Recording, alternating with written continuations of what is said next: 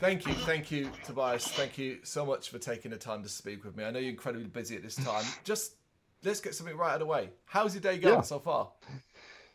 you know, I'll survive. I will survive. Oh, it's been a rough period of time now, not just with the music, but life in general has its ups and downs, and a lot of stuff that's been really stressful, but also very fruitful. So I shouldn't complain. Okay, well, that's good to hear. And you talk about, I mean, obviously life has been very stressful. I have to ask you then, like we do everyone at these stages, last 18 months or so, how have you been holding up, pandemic wise, personally? Well, here in Sweden,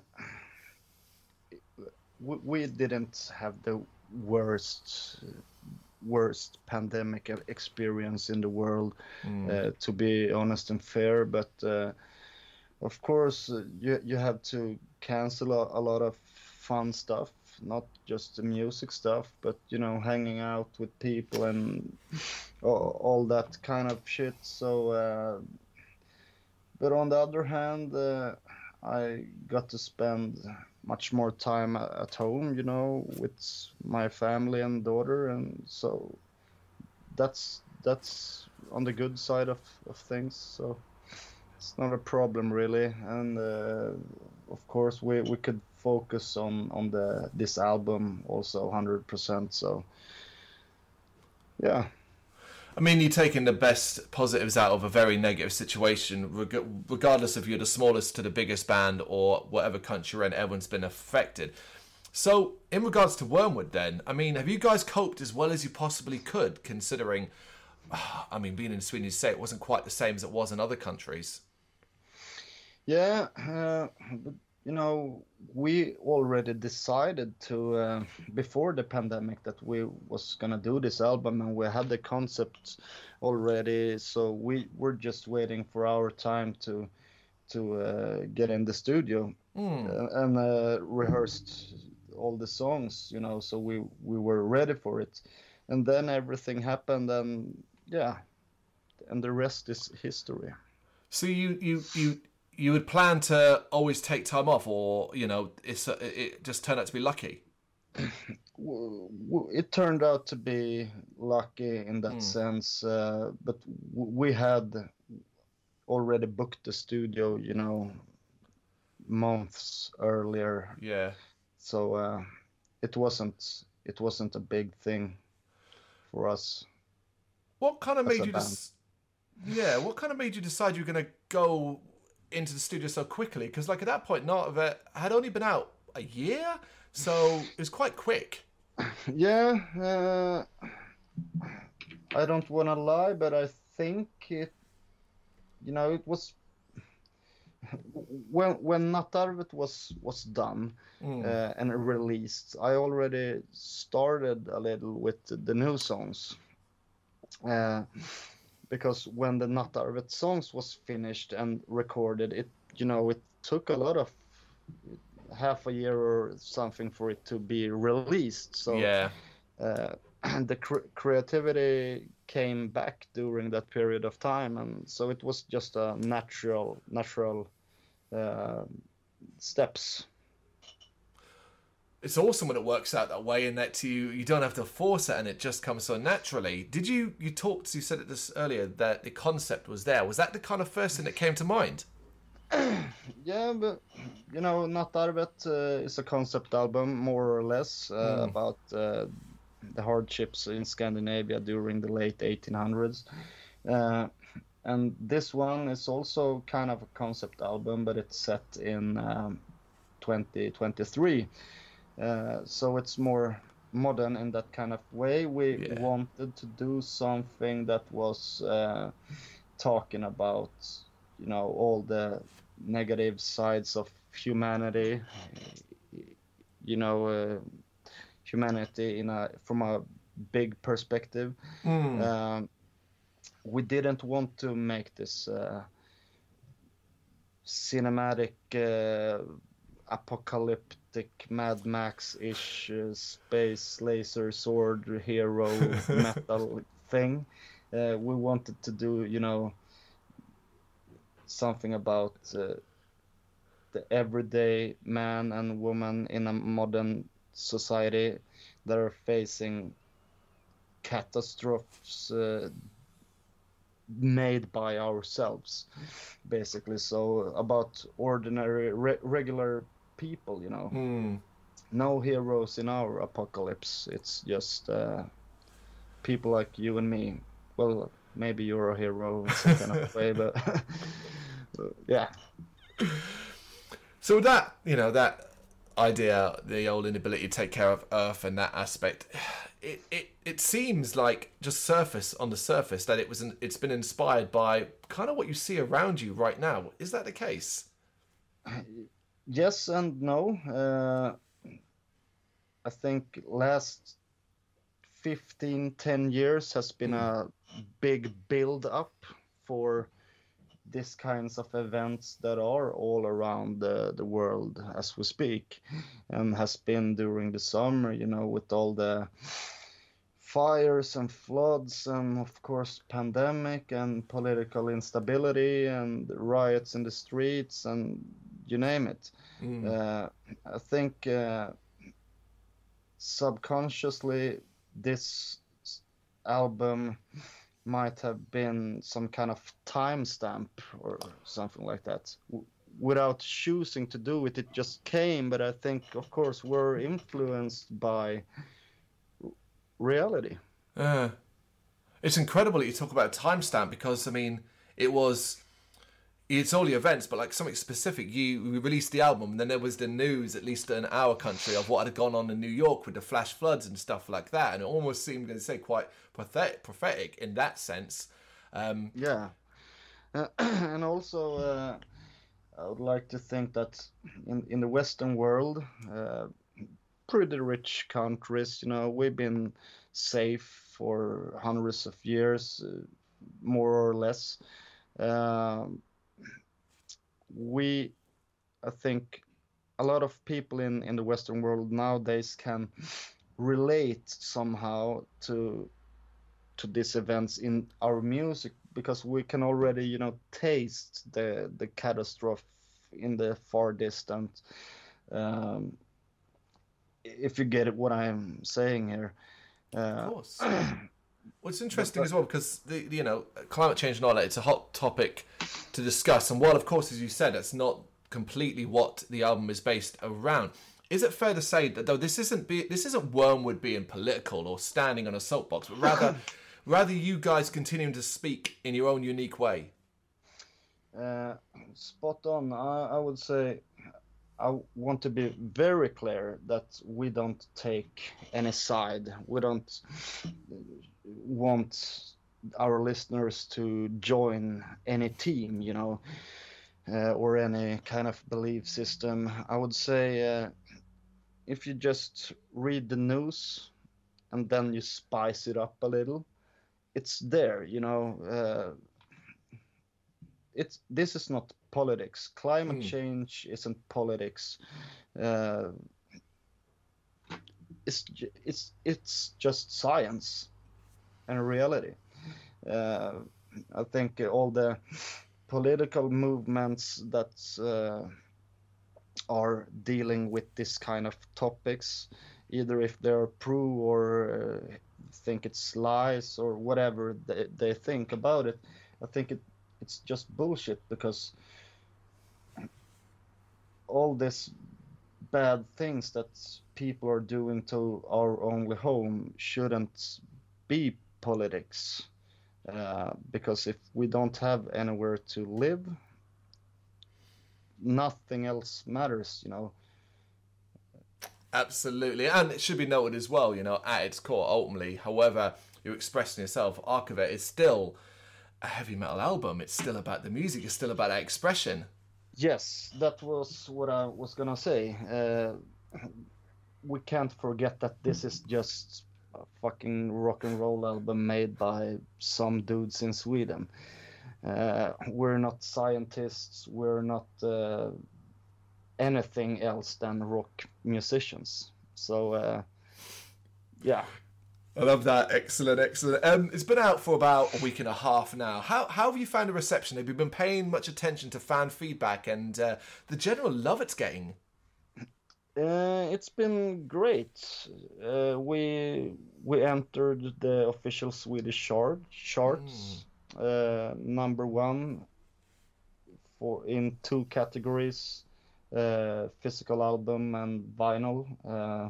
Number two in rock metal, and number 10 in all genres, digital and physical. Incredible. So our strong side has always been in the physical side of things. Also we collect streams, but we're not close to the stream giants. The rock and metal audience is much more loyal also, so they will buy your stuff. They don't stream from Spotify Friday night. They want to have this vinyl. But also we got a lot of attention from the press, magazines and stuff like this. Fans from all over the world basically. So it was with our Not Arvet album where it started. When we released it, people started to talk about Wormwood online, and the monster grew from that. So in the promotion period for this album, I think we had the fan base that was going to buy the record even if they didn't hear it. We sold a lot, what do you call it, pre-orders. Oh yes, Yeah. How much do you think comes from as well? Like obviously the Swedish metal scene is famous, but obviously in one specific style and often what people associate with the country. You're doing a different aspect of that. Do you think people's interest comes automatically because it's Swedish metal and that's definitely worth checking out? I think there is some truth in that, especially outside of Scandinavia. Swedish metal is a sign of some kind of quality, maybe.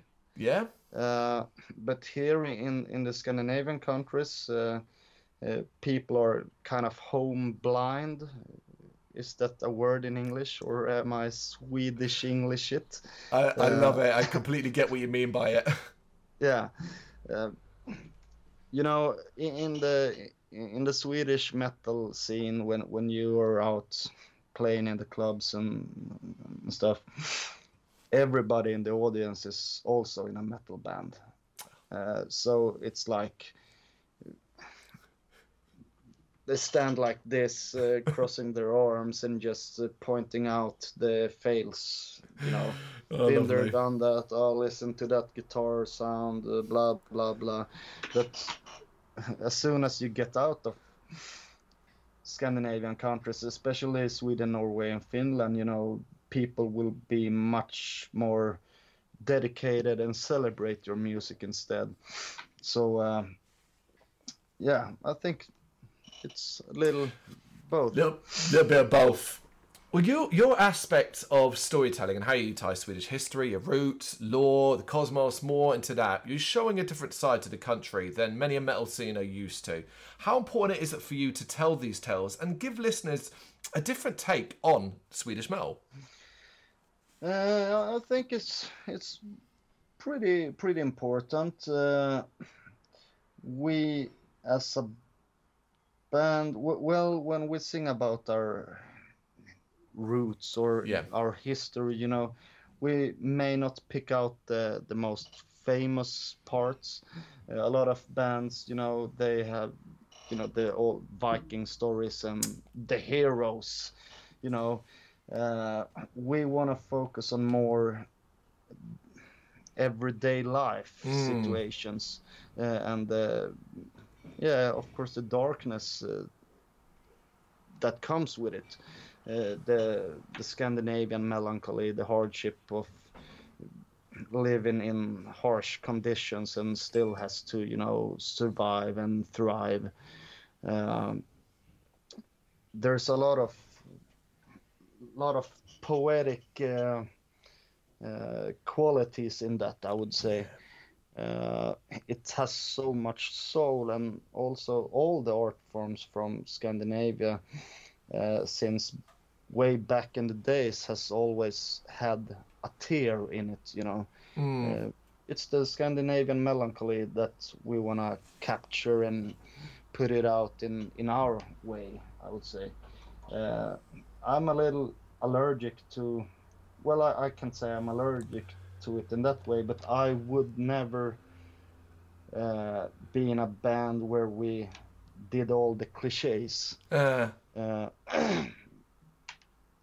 course, I can't say it's bad to sing about all these cool Viking warriors and whatnot, but it's so watered out, it's so thin. It doesn't really mean anything anymore. It's so much Hollywood. Yeah. I think the way you describe that, it's so enlightening, because a lot of people, me included, and I think a lot of people, while you can enjoy, as you say, your fist-pumping, hero-based, Hollywood-style take on that, what a lot of the time you want to feel something. And your melancholic, mood-affecting and emotive work comes under a cloud of misery, but beautiful misery. And that's really important. And I have to ask, does that take a toll on you guys mentally as you're creating this kind of work? I would say it's rather the opposite. It's relieving. Yeah. I feel a relief by letting out maybe feelings that are already in there. It's not like I'm collecting feelings and stuffing it in. It's more I open the door and here it is. With that said, I'm not a clinical depressed person. I like to joke. I like to have fun.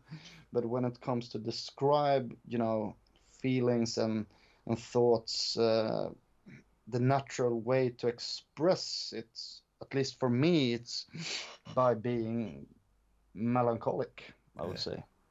Yeah. Yeah, wonderful. And I suppose the opposite side to that has to be then, well, for someone who had never heard your music before and was to play Arc of It and think, oh my God, this is so enveloping misery. What makes Wormwood as a unit happy? Fame and fortune and money and glory. Beer. Well, we're 5 individuals. I think we have different ways to describe happiness, as everybody, big and small. Well, I can just throw out cliches here now. To be healthy, to be economical, stable, and have friends, and being able to play music. Well, I guess that's fine for me. Yeah. But it's still incredibly inspiring, because it's what people want to hear. It's that being able to relate to a musician that you might love and admire, and basically hear, hey, you're a normal dude who's got normal loves and hates. Yeah, I got a family and I got a daytime job, which I hate. So I guess, pure happiness for me would to keep my family healthy and to be able to play rock and roll for a living for the rest of my life. Yeah. And also have a few beers now and then. Occasionally, absolutely. I hope it works out that way. Last thing then, Tobias, what's the plan going forward now? I know this is really difficult because the world is in still such a mess. So touring plans and all of that are just up in the air. But what are you kind of hoping, I guess, to get going? Well, to be realistic, first step is to actually play the gigs that are booked for December, Mm-hmm. and they are here in Sweden. I don't think we could go outside of Sweden until maybe spring. I don't know. We have a few dates booked, at least. So I hope. I hope 2022 will be, a normal gig year with normal festivals and everything. Uh, we'll see. I'm not a scientist or a politician or anything. I'm a rock and roll dude, man. That's everything. All the things I am. Fantastic. That is the perfect place to close this interview down there. Tobias, thank you so much for doing this. You're welcome. Thank you for having me. Thank you very much for watching. You can check us out on gbhbl.com as well as on Facebook, Instagram, Twitter and Tumblr. Go to Patreon and help us out over there. That's patreon.com/GBHBL, as well as Big Cartel, where you can find some of our merchandise. We have a podcast running on SoundCloud and Apple Podcasts. And of course, if you like this video, do us a favour, hit the subscribe button and help the channel grow. Games, horror and heavy metal. What else is life for?